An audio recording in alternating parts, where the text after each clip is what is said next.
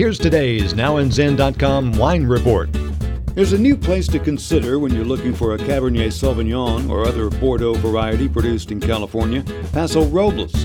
The Paso Group Cab Collective, Cab standing for Cabernet and Bordeaux, recently held what they termed the Judgment of Paso, which pitted PasoCabs against those of Bordeaux and Napa Valley in a blind tasting.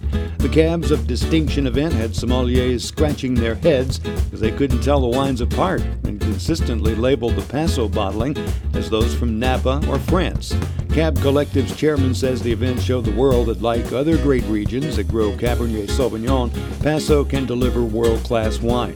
He said sommeliers were stunned with the quality of the Paso wines and how they reflected their terroir by showing concentration, complexity, and depth. I love the Cabs of Paso, have for years. The limestone soil brings a great dimension to the wines you don't find so pronounced in Napa or Bordeaux. Explore wine on NowandZen.com. Thanks for listening. Hope you'll download us again soon. The music for the podcast is by Kevin MacLeod. I'm Randy Fuller. Read all about it on NowandZen.com.